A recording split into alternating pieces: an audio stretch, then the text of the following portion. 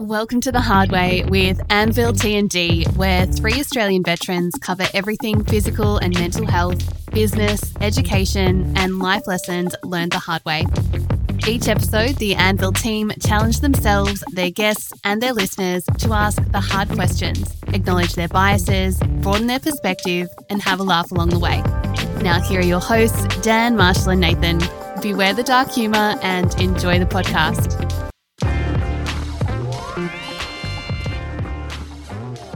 So, Monday morning, The Hard Way, MLT podcast, welcome. We are talking about not an article that we've written, but one that we have hosted.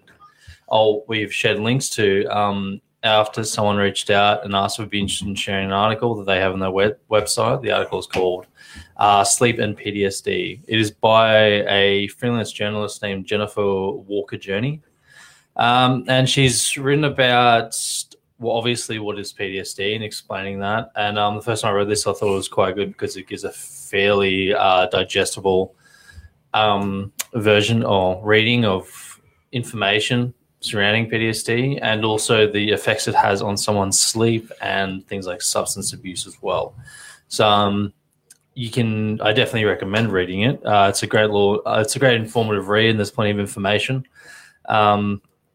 So yeah, fitting today because I just had 12 hours of sleep last night. Yeah. My body was just, and I'm so sore from gym. Yeah, that was a brutal session yesterday. Yeah, my chest is fried. But yeah, last night at 7 o'clock, I was just gone. It's pretty amazing. Yeah, I don't know what. So. This article also was written, I believe the author is American. So a lot of the information is the same for everyone, but I think all of the statistics and stuff she used were from American sources, which is fine, but it just, something to note if someone were to read this and read the statistics in it. But it starts off by just explaining what PTSD is. And if anyone doesn't know, PTSD is post-traumatic stress disorder, and it's related to stress related to a traumatic experience someone has lived through. And it usually has, and we'll go into some of the common symptoms after, but it's a lot more common than people realize. And we know from our backgrounds that the military seems to have this sense of ownership around this condition, and anyone else that says they have it isn't valid. And we've done podcasts on that in the past as well. But just being aware of its existence outside of someone that has served in the military and just is a condition that anyone can get from traumatic experiences. War-like circumstances aren't the only cause of this. It can be all kinds of traumatic experience. Diagnosing PTSD is obviously something that a mental health professional will do, or health professionals in general. And though it is in the medical world, I suppose, a fairly new condition in the sense like it's in the past gone by different names, things like shell shock or war fatigue, I guess some of the earlier examples of it. Whereas modern day, obviously, it's called post-traumatic stress disorder, and it's better understood than it used to be, although like many mental health conditions, it's got a long way to go, I would say. So now the article does name some symptoms, and remembering that it is based around the trauma of a experience in someone's past. One of the signs is reliving the event. So I guess an example of that is like things like flashbacks. And flashbacks, if someone thinks of a flashback, they probably think of something they've seen in a movie where it's like fully flash. Like white flash. Yeah, white flag. All of a sudden it's like they're in the experience. And some people describe it like that, but flashbacks aren't what most would probably expect.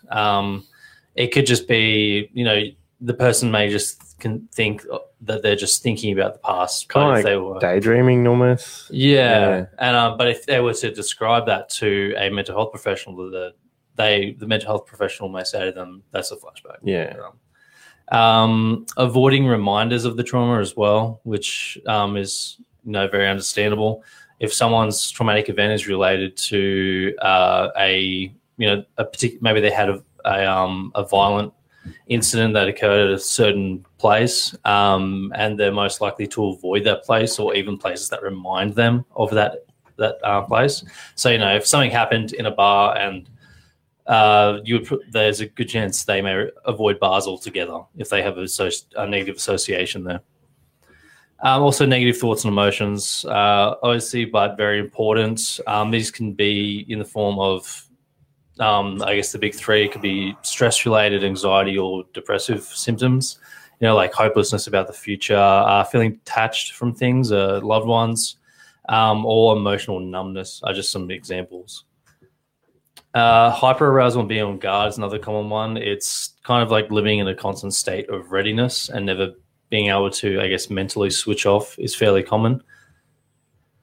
Those are just a few of the things people can experience, but they're all indicators that a mental health professional would use to help in a diagnosis or trying to help this person deal with that experience. And obviously this article is called PTSD and Sleep. So now it goes into how PTSD affects sleep.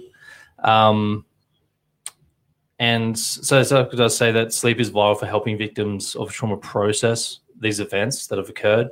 But a lot of people with PTSD have a lot of difficulty falling and or staying asleep, which interferes with the processing of those traumatic events a lot.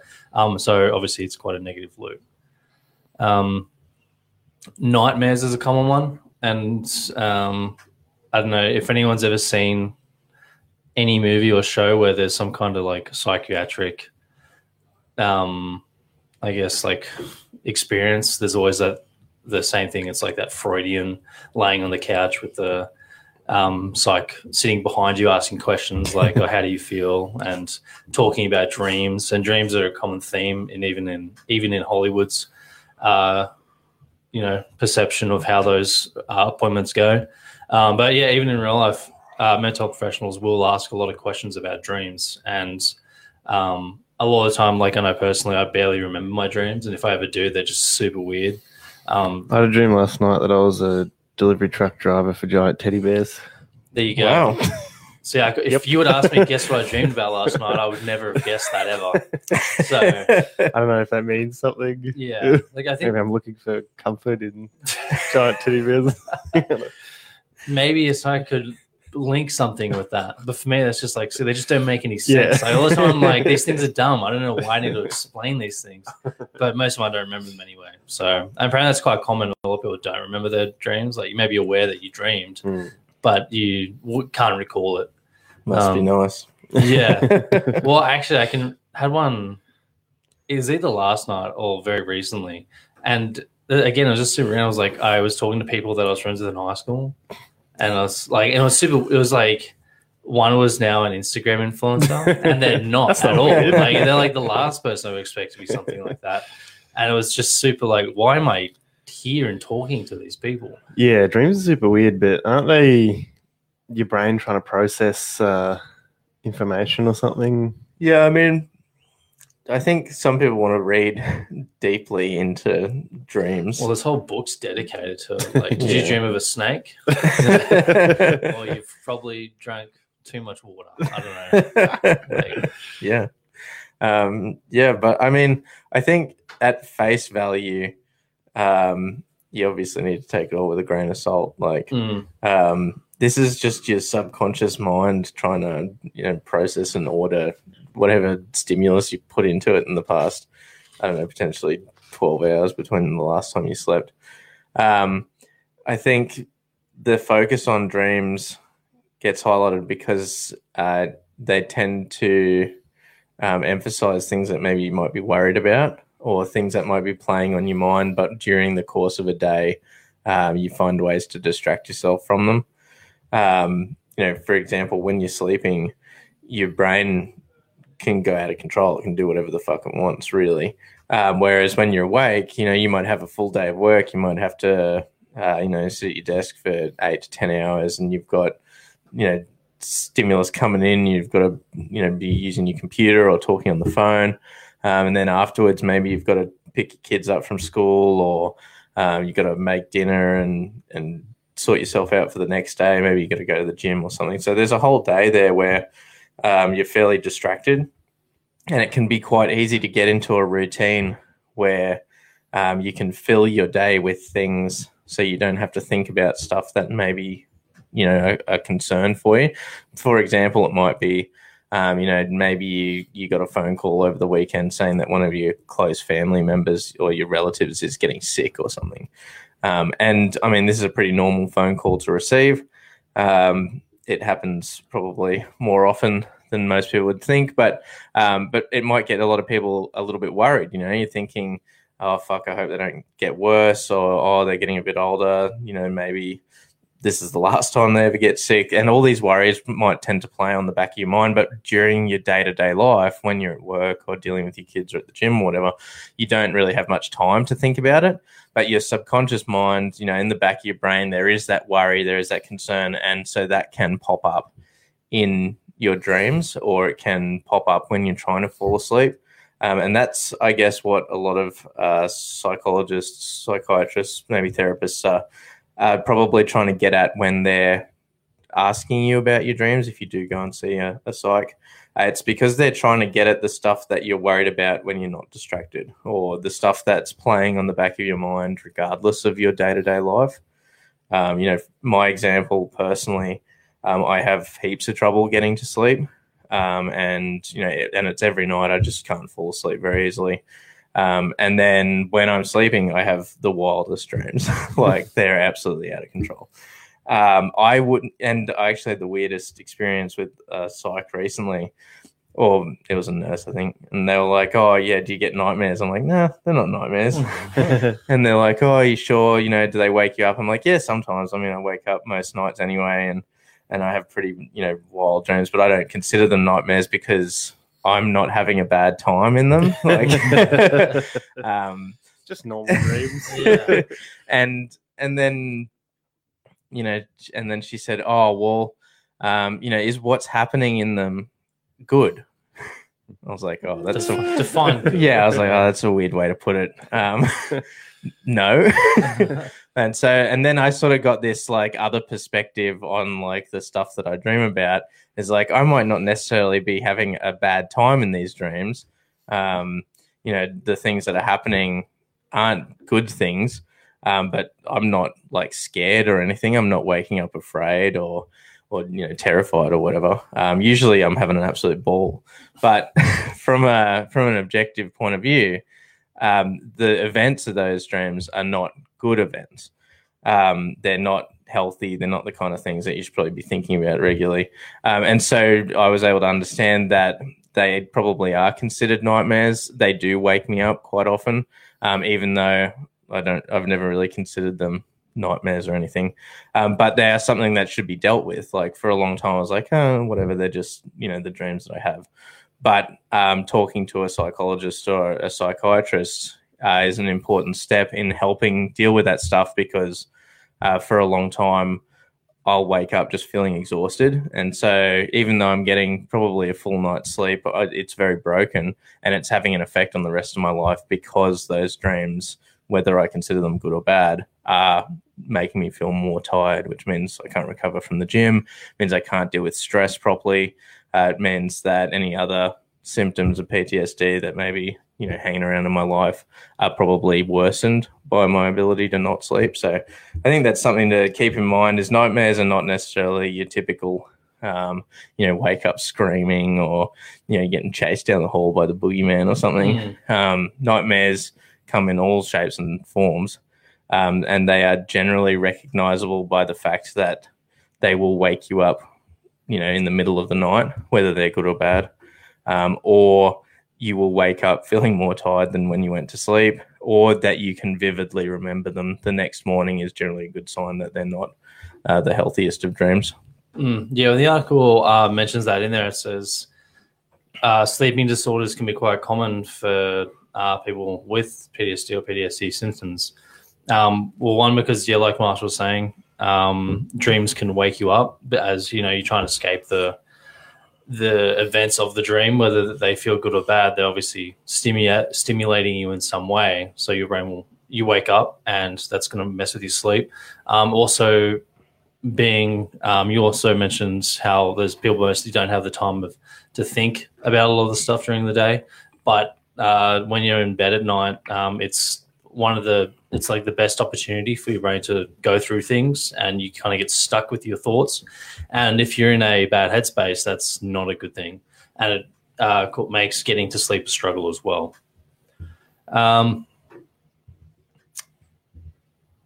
So just the article named some common disorders, probably some that people have heard of, like the first one, insomnia. So yeah, just having difficulty falling or staying asleep.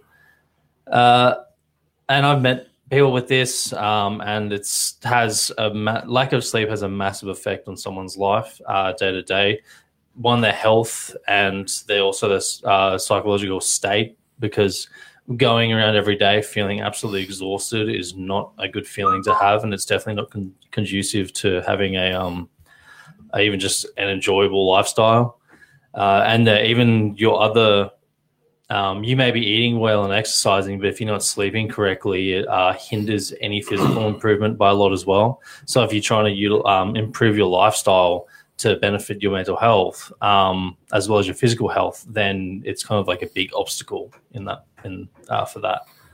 Yeah, and it says 70% of people with PTSD have insomnia because they develop kind of a fear of going to sleep, because it's when they're most vulnerable and they can't defend themselves, kind of thing. Yeah, which is pretty interesting. Yeah, absolutely. And because they've kind of developed a fear about their nightmares as well, it'd be hard to get to sleep knowing that you're kind of walking into that. Yeah, well, I've had that. I knew, that where you're in bed and you're basically just stuck with your thoughts until you do achieve unconsciousness. And I had a phase of avoiding that, and you just dread that period where you're just laying there in the dark. Delayed sleep phase disorder as well, or delayed sleep-wake disorder. It's something to do with your circadian rhythm, which is, for anyone who doesn't know, circadian rhythm is kind of like your internal clock for when you sleep. So your body's used to going to sleep at a certain time and waking up at a certain time. So a person's sleep may be delayed by a couple hours or more beyond what is considered your normal bedtime. So if you're someone that goes to bed at 10 p.m. every night and it's causing a delayed effect, and you may be waking up going to sleep at midnight instead. And this is going to make you wake up later as well.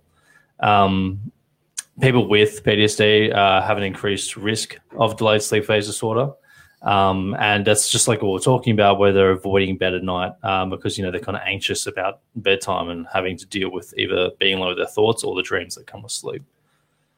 Another one's obstructive sleep apnea. Jesus, I didn't know about this one.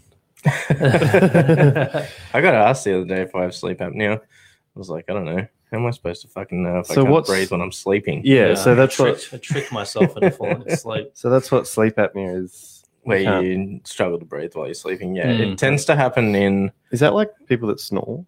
Is snoring like trouble breathing, or what? It can be. Sleep apnea is fairly common in the powerlifting community as well. Oh, because the more weight you put on, the more likely it is that your throat can close up while you're sleeping, especially if you fall asleep in different positions. So it does, it does say there that PTSD puts added stress on people, leading to them adopting unhealthy lifestyles that include eating poorly, drinking a lot of alcohol, not getting enough exercise, which can also influence the ability to get sleep apnea, if you gain a lot of weight. And can lead to low blood oxygen levels, which can be life-threatening. Yeah. So, example that gives to be a bad case is, you're falling asleep, your throat gets blocked off and you can't breathe, and then, you jolt awake gasping for air. But obviously there's like severe end of that, and then there's the lesser ends. But sleep apnea is much more common. And also says here that the studies suggest that people with sleep apnea are more prone to developing PTSD, which is interesting. Oh yeah. And you're obviously, waking up gasping for air is probably going to disrupt your sleep, which is just going to have adverse effects on your resting. So it goes on now to mention substance abuse, and substance abuse is. I know military backgrounds for us. We have personally seen a lot of people that have experienced some kind of substance abuse. It's a very common coping strategy for people. Whether it's escapism or whatever. Drinking, especially, is a big one. But there's people take and it's I believe they call it self-medication, also that you self-medicate. It's like I can't sleep, so I'll just get drunk until I pass out. Yeah, but people also do it with all kinds of drugs. They can do it. It's not just alcohol. And this is obviously going to interfere with sleep, especially if you're on, say, a stimulant kind of drug. But even if you take a depressant, say you drink alcohol and then you go to sleep, it's not conducive to resting. It's not effective sleep. And it does either in here in another section, this also mentions the REM, which is rapid eye movement phase of your sleep. And it's really important to resting. And it can interfere with that and create a less effective sleep and rest cycle. Yeah, so drugs and alcohol you can get to sleep quite easy, but it's not good sleep. Yeah, it basically stops you from getting to your deep sleep phases. Which is, I mean, we talked about this the other day. Yeah. If you get super drunk, you pass out. Like, you can get to sleep super easily. Same with smoking weed. If you smoke weed, you can fall asleep quite easily. But your body is busy dealing with those substances in your system while you're sleeping, and a byproduct of that is you don't get to the deep sleep phase. So you probably wake up less rested than if you'd stayed up all fucking night. So it's important to note that if you are potentially using substances to fall asleep, it is also going to have an effect on the quality of the sleep that you are having, and you need to be aware of that. So that's why, doctors can be very careful about prescribing sleep medication, because they're trying to give you a balance between the ability to fall asleep and actually get some rest, and the ability to get deep sleep and recover while you're sleeping. I think when it comes to substance abuse, people generally think, oh, no, I don't do drugs, or, oh, no, I don't abuse drugs or alcohol. But basically using them for anything more than, a couple of drinks in a social situation, at any point in time, if you're drinking to just get fucking wasted, that is considered substance abuse, and it can have quite a negative effect on your life. If you are doing this more than, and I mean, binge drinking is now classified as alcoholism. That happened a few years ago, I think. Previously, I think the definition for alcoholism was just like you had to be drinking every single day. And then binge drinking didn't fall under alcoholism, because most binge drinkers would not drink for like 5 days a week, and then for the weekend they just get real smashed. But now it is classified as alcoholism, and it can have a very severe impact on the way you live your life, purely because drinking affects the chemical releases in your brain.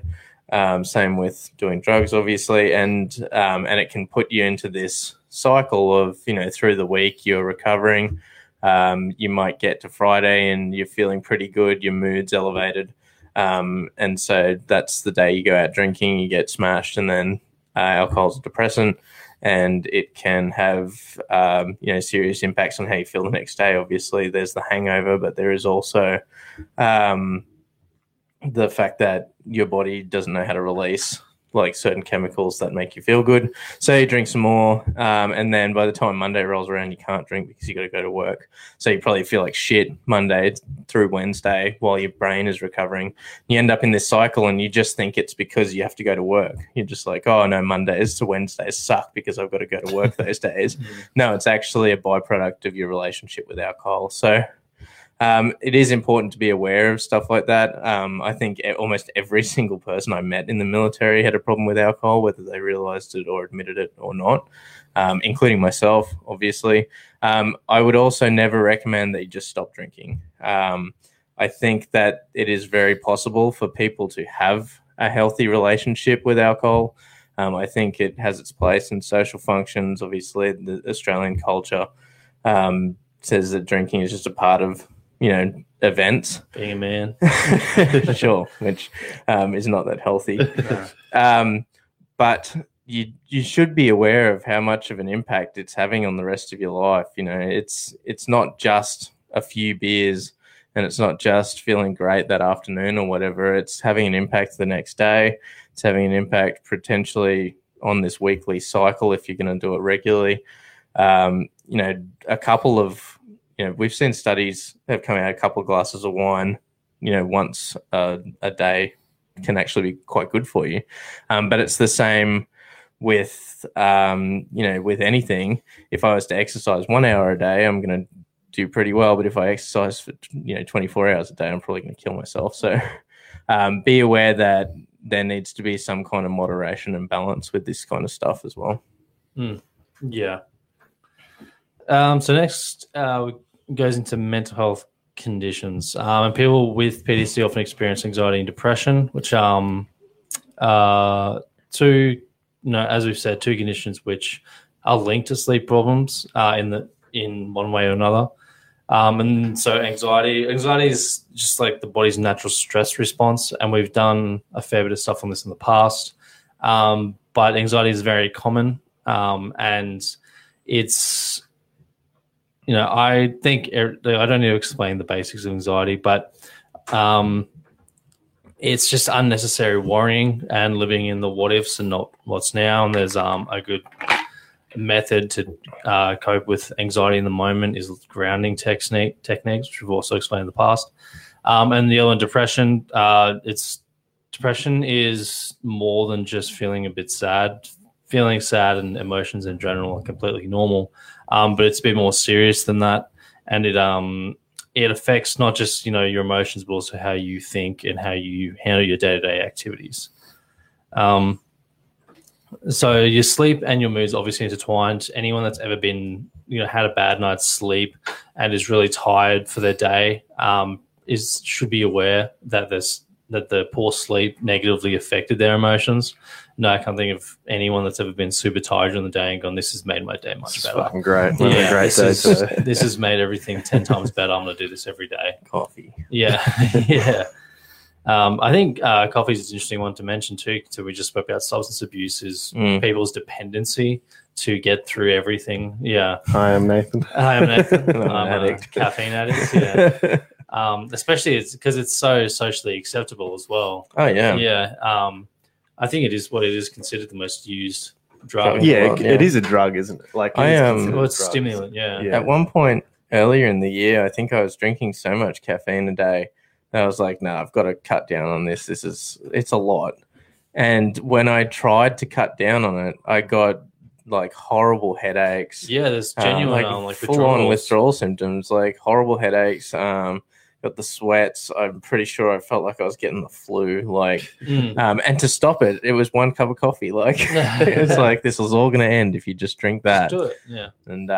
And now, like, I was able to get a handle on it. Like, I tend to be the kind of person that just cold turkey stuff. Like, when I stopped drinking, I just stopped. When I stopped smoking, I just stopped. But I don't think that's a very effective solution for most people. And obviously, the body doesn't handle cold turkey extremely well. Because you're going from, it's like going from never running a day in your life to running a marathon. Like, your body rejects that pretty aggressively. So you do need to be aware of how to manage stuff. You know, if you are someone that drinks a shitload of coffee and you do think that is affecting your life, maybe you are struggling to get to sleep because you're drinking coffee later in the day, or maybe you've realized that, you know, a large coffee isn't having the effect on you that it used to, because your tolerance is going up. Maybe you got blood pressure issues. It can be a case of, you know, weaning yourself off, you know, taking yourself from, you know, a large coffee to a medium when you normally drink them, and then from a medium to a small, or looking at replacing, you know, 30% of them with decaf and then 50% of them with decaf. And I mean, there's a lot of options out there for people. It's not like they have, I suppose they got non-alcoholic beers now, so that's an option for people that drink. Yeah. Just like decaf beers. Decaf beers. I don't know if they've got like decaf durries or anything, but I think they do have vapes with no nicotine. Yeah. Sure. I think they did make like a no nicotine smoke as well. Which Which is just so you just get the cancers. just pure carcinogenic. So I mean, look, the world is constantly designing new and improved ways to help you stop doing these things. I mean, yes, it is all a great money making scheme for all of these companies to just like turn your coffee addiction into a decaf addiction, but there's strategies out there. You don't ever have to just cut it away completely. It's the same with alcohol. If you think maybe you're drinking too much, that doesn't mean you just have to stop drinking. It means that you need to speak to someone about becoming more accountable with it. Maybe when you go out, you have a friend that they're the only ones that's allowed to go and buy you drinks, and that person will buy you far less than you would buy yourself. You know what I mean? Or, you know, with the coffee thing, rather than having a coffee every single time you sit down for a meeting, you know, most of the time it's water, or you're carrying a water bottle around with you so that you don't constantly feel the need to go and drink coffee because you're thirsty or whatever. Yeah. My doctor told me to not have any caffeine 6 hours before I intend to go to sleep. That's interesting. Yeah. To get like, I assume it's 6 hours to get all the caffeine out of your body or Must be. whatever. Yeah. And you just decided not to listen to them? Or? No, I don't drink. I don't have caffeine after 6 o'clock because I usually go to bed at midnight. Does it help? I guess so. There you go. Maybe. 6 hours. You heard it here first. Probably not, though, from a doctor. No, I have heard that one that, don't have it late afternoon. Because it does take a long time evening. to get caffeine out of your body. Yeah, I've heard don't have it after lunch, generally. Yeah, okay. But, I mean, caffeine's in a lot of things. You got to be careful. It's in soft drink. Yeah, well, I say I stop at 6. Like, I don't have a coffee after 6, but, Nothing like a can of lamb. Yeah. I don't think there's caffeine in Pepsi Max. I've checked on the back of the can. Oh, yeah. It's in Coke, but I don't think it's in Pepsi Max. Yeah, Coke's famous for the caffeine in it. What about people that have to have a coffee before bed? I think my mum does, and I think Rob That is does. fucking loose. It's Doesn't wild. Rob? I swear I stayed at Rob's house one day, and he had a coffee before bed. Well, back in the day, we used to have coffees like at night. We'd just be like, bang a coffee in. Yeah, delicious black coffee. I've kind of always known my whole life that don't have coffee anywhere near when you're going to sleep. But I remember working with a dude that had 14 cups a day. And I did a 12-hour shift with him, and he had so many, Was he overweight? No, he was like a skinny, like middle-aged dude. Can't be overweight when all that you put in your body. That's is what coffee. A lot of overweight people drink a lot of coffee. Well, that's the thing, though. Yeah, he didn't really eat anything else except the coffees. And he was like a guy that would have one right before bed. That's nuts. And it's really it was weird. just like he made so many. That's a testament to your body's ability to adapt. Your body develops a tolerance. Just like if I was to do cocaine every single day for the next 10 years, the amount of cocaine that I would need to do in 10 years compared to the amount of cocaine I'd need to do right now to achieve the same level of high would be enormous. This is the exact same thing with coffee, and it's easy to see with coffee because it would be an expensive and illegal habit for me to try and do cocaine every day for the next 10 years. But for me to drink coffee every day for the next 10 years is actually like fairly understandable. People go, oh, yeah, that's pretty normal. It's whole own industry. Yeah. Same with drinking, because I've gone off drinking I hardly drink anymore. When I do drink, I only takes me like three cans to get. But then you got someone, that's been drinking. It takes them like a slab of VB to fucking get drunk. Yeah. I mean, I used to drink, most of a bottle of whiskey. I'd probably feel pretty great. But that's a lot of alcohol for one human being to drink before they start to feel like pretty lit. So, your body develops a tolerance to this kind of thing. And I mean, there's something to be said for reducing your intake to try and get more of an effect out of 1 cup of coffee, for example, or 1 beer. If you want to have a really good night, you want to save a shitload of money, it could be an effective strategy to not drink for a very long time, because then that 1 drink is going to make you feel pretty great just, for quite a long time. And it's not going to have nearly as much of an impact on, your sleep and stuff, because it's just 1 drink. Your body's going to process it in about an hour. And then, when it comes to coffee, if you find that it's taking 14 fucking cups a day to get the same response, and those are cups of coffee that potentially you're paying money for, that's like, I don't know, how much is a cup of coffee? $3? That's a can get cheap. it can get coffee, pretty expensive. Yeah, that's Cups can get like $5-6, almost $80 a day on coffee. So there can be a significant amount of value in removing that stimulus for a little while, and then it might only take 7 to get the same response. And then if you can wean yourself off even more, you might get the same feeling out of 3. So your body, like we've said many times on this, is great at adapting to the circumstances that you put it in, the stimulus that you give it. And so the more time you spend doing one thing, the differing impacts that can have on you. And coffee is a really important one to think about that for. There aren't a lot of people out there that are like, oh yeah, I'm going to do cocaine for the rest of my life. I'm going to get off coffee. I'm just going to do cocaine. There's probably some people out there that are like that. But with coffee, it's almost second nature. Most people don't even think that, every morning they pour a cup. We went through like 3 different coffee machines just in the gym for ease of pouring cups of coffee. We're like, we need to at least have like a couple in the morning. So now we've got this fucking pot down there that you can just keep have pouring. Like 12 out of one effort. I think one of the most dangerous things about that pot is that you don't know how much caffeine you're getting in one cup. So you'll be like, I'll just have 2 because it's probably not as much as a regular cup of coffee. And it could be more. It could be more. On that thing down there, it says like 1 cup, but you pour it in your cup. It's like you 4 cups. Like 4 cups. And that's I guess another problem is the size of your coffee cup. You could say, I've only had 1 cup of coffee. Yeah. And then another cheeky trick that, the coffee industry has really sprung on us is iced coffee. Oh. I mean, a hot coffee is fairly hard to, especially when you live in Australia, and it's hard to drink quickly. You could nurse that cup for, the better part of 40 minutes probably. I need to basically start drinking it the next day. Yeah. I got a little sensitive little mouth. But for an iced cup of coffee, you could be done with that in fucking 10 minutes. And then you probably want another one in an hour. So, that's another strategy that you could think of is like, when I buy coffee, I'm never going to buy iced coffees because it's just too easy to drink. And the easier it is for you to do something, the more likely you are to do it.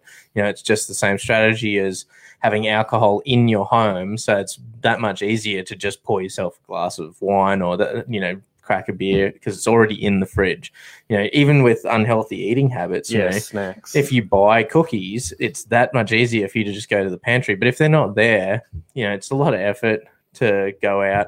And I know Uber Eats and stuff exists these days, and I did have a moment on, I think it was Saturday night, where, I probably sat in my computer chair for like maybe 30 to 40 minutes. It's just like a long time to be debating this with myself, trying to decide whether or not I would get Uber Eats or whether I'd just go down to the shops, which the shops it's easier for me to go to the shops than it is for me to get Uber Eats. Is it that? It is. What's easier about it? It takes like all about 10 minutes to get to the shops, grab some steaks and come home. But it takes like 45 minutes for me to order. You have to get out. You have to get out of your chair. Yeah, well, I'm a fairly active person. And this is what I mean. Like, you can get stuck in that debate, and we all know what the right answer is. The right answer is take the 10 minutes, walk down to your car or your bike, or even just go for a walk and get the groceries and go home, because that quality of food is always going to be better than whatever you order over Uber Eats. But that whole industry is designed to try and give you something very, easily. The pizza will get delivered. You don't have to do a thing. Convenience. Yeah, but then I also think about how shit I'm going to feel after eating that food, and how much better I feel after eating like real food. And so that it eventually won. The groceries won. I went to the shops. You're a strong man. Yeah. Do we want to get back to sleep then? Yes. Well, the next part is physical health conditions. And the first one on the list, it lists chronic pain and heart disease. Chronic pain is interesting because studies have found that trauma is very closely linked to pain. I know, like in a military context, people that have had traumatic experiences from an injury they've sustained, like say it's a bomb or whatever it may be, the pain is the longer they go with the pain, the more likely they are to develop like psychological conditions linked to that event.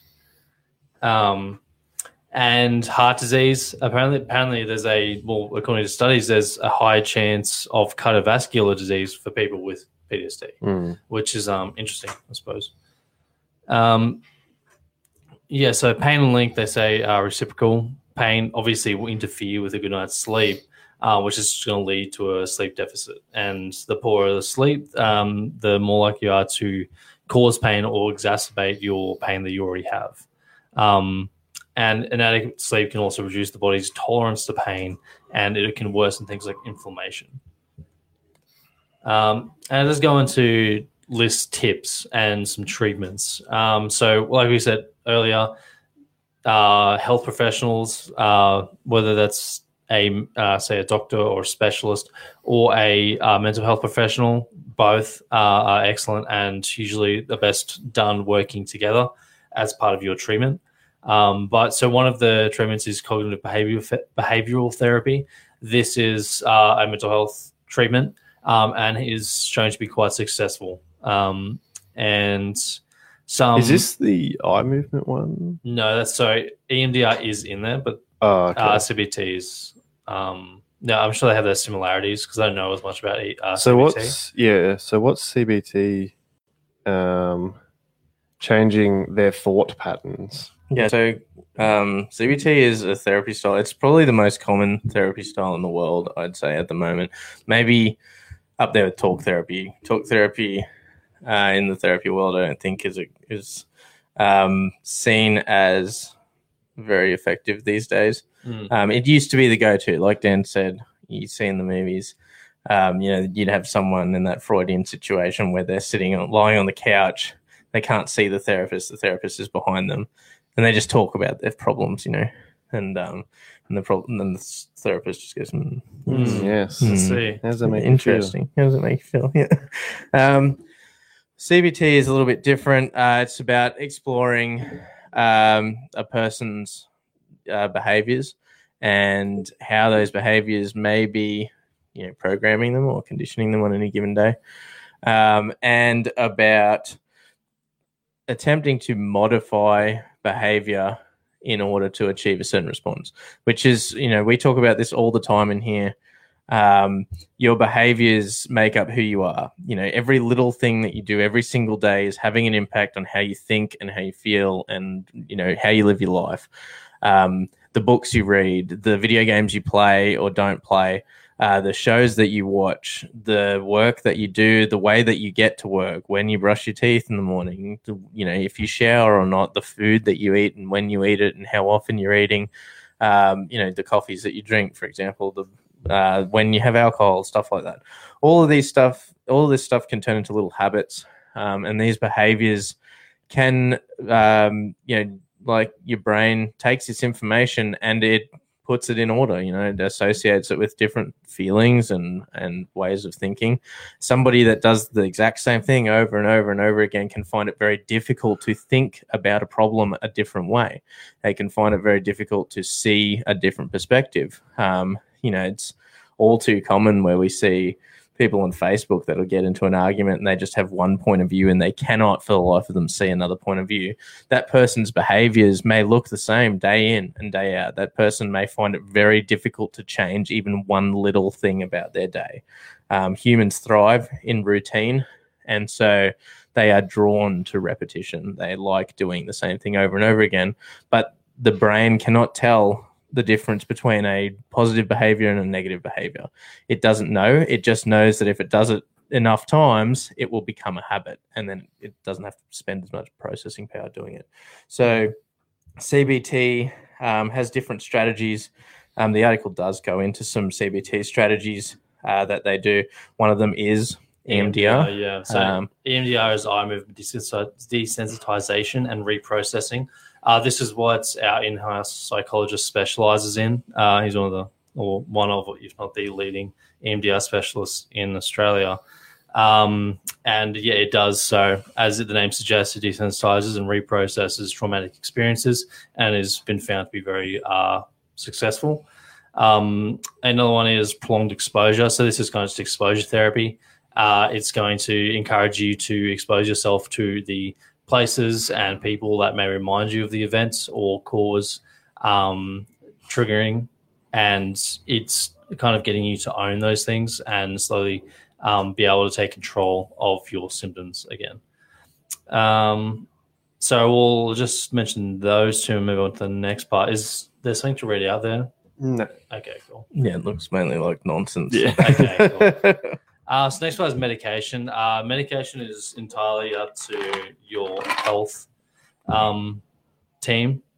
So people that are going to prescribe medications for mental health will be either most likely a psychiatrist, if not a GP. But there's generally two kinds, being SSRIs, which is selective serotonin reuptake inhibitors, and SNRIs, serotonin norepinephrine reuptake inhibitors. And they have slight differences, and that's something that if you were prescribe these things, I always encourage people to look up what they're prescribed so they have an understanding of their own treatment and what they're on. And you also want to know the side effects that you can expect with these things. So some other therapies that can assist people is more, older school, but still effective therapeutic methods, which is just lifestyle improvements. Things like being more active, like yoga is a great one, because yoga is moving the body, but you're also some mindfulness to it as well. Meditation, and we spoke about in the past, how meditation isn't just the old school or the traditional thinking of, sitting with your legs cross-arming. It's just something that puts you in a relaxed state of mind. That can be, it may just be laying down or whatever it could be. It is something that's going to clear your head and assist you in relaxation. Some other ones it mentions acupuncture. And we've done acupuncture. We have acupuncturists in the gym here. They have, they can treat, they do physical treatment, but they also can just run things like, a calming session or like a session that may help you sleep.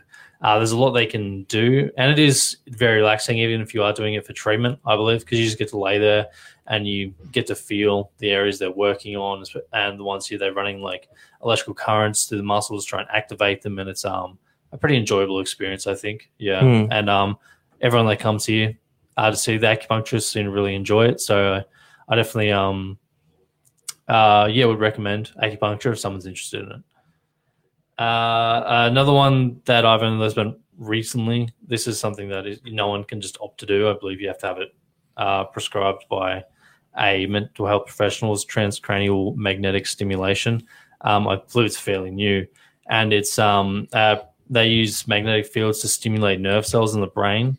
I know in Australia it's like you have to be an inpatient to do this, like stay at the hospital, but in other countries, I believe in America, you can just be an outpatient where you just go in, get it done, and then you can leave again.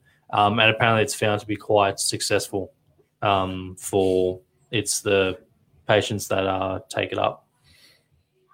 It seems like it's a final, like after other depression treatments have been shown ineffective, so it's like a... Yeah, I think that's because there isn't huge amounts of research on it yet. It's quite new. They're not really. It's one of those things where they're not 100% certain why it works so effectively. It's got a pretty big place in the neuroplasticity movement. Seems like you can use magnetic waves to influence thought patterns. So it has a place in like the tech industry. Rather than implanting something into people's brains, they could use it to help with, and I believe they have used it to help with things like stroke victims and people that have a neurological condition that's preventing movement and stuff like that. So I think that's what a company invested in, BrainChip, is doing. Instead of like Neuralinks inserting the things into your brain, they're trying to read and manipulate brain waves more, which is cool. And so finally, just before we close this off in the last 10 minutes, we'll probably finish before then, is sleep hygiene improvements. And sleep hygiene is just the kind of process and surroundings of your sleep. So example was just improving your bedtime routine. So you may, at the moment, your bedtime routine, maybe do some extra work up until 9 p.m. and then stay on your phone for an hour and then go to sleep. Whereas you try and do more relaxing and more conducive activities that are for sleep, such as, they may be, take a relaxing bath or shower or something. You try and keep off electronics and do something such as maybe just listening to music or a podcast or reading a book 30 minutes before you would normally go to sleep, to wind your brain down, as opposed to continuously keeping it active and trying to wind it down once you actually want to go to sleep. And also just improving your sleep environment. So you want it to be dark and quiet and comfortable. You don't want it to be, have heaps of lights on and all this background noise, unless you're someone that prefers background noise for whatever reason. And I personally fucking hate when it's super hot. I struggle to sleep when it's really hot. So, I know it sucks for some people because they don't want to use the aircon because they say it's too expensive, but even just a fan, we all use pedestal fans, I think, at some point, or have, because one, they're great for the background noise because we've all got tinnitus, and they make it a lot cooler, so they're quite good. Yeah. It also mentions investing in a new mattress. I know that's not cheap, but if you do have a shit mattress, something I think I'll do soon, get a new mattress, because I've heard that there's some pretty lit mattresses out there. Oh yeah, sleep technology is just continuously going up. Yeah, I want a mattress that hugs me. My mattress, I don't even know how old my mattress is. I do want to get a weighted blanket. I feel like it'd be nice. I just use my doona. Is that not effectively the same thing? No, heavier. Heavier. Oh, right. Yeah, I want to struggle to breathe. Yes. I already do. So. And that's where the article wraps up into the conclusion. So again, PTSD is a lot more common than people think, and it's not restricted to just one demographic, despite what they may believe or media may say. A lot of kind of different traumatic events can lead to this, and it exists on a spectrum. So it's not just black or white. There are less and more severe cases of it as well.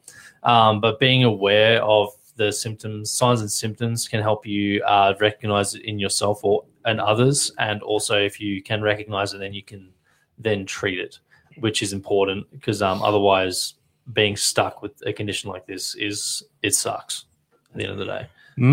So, yes, if there's nothing else to add, we can wrap up. That's it. Cool. Awesome.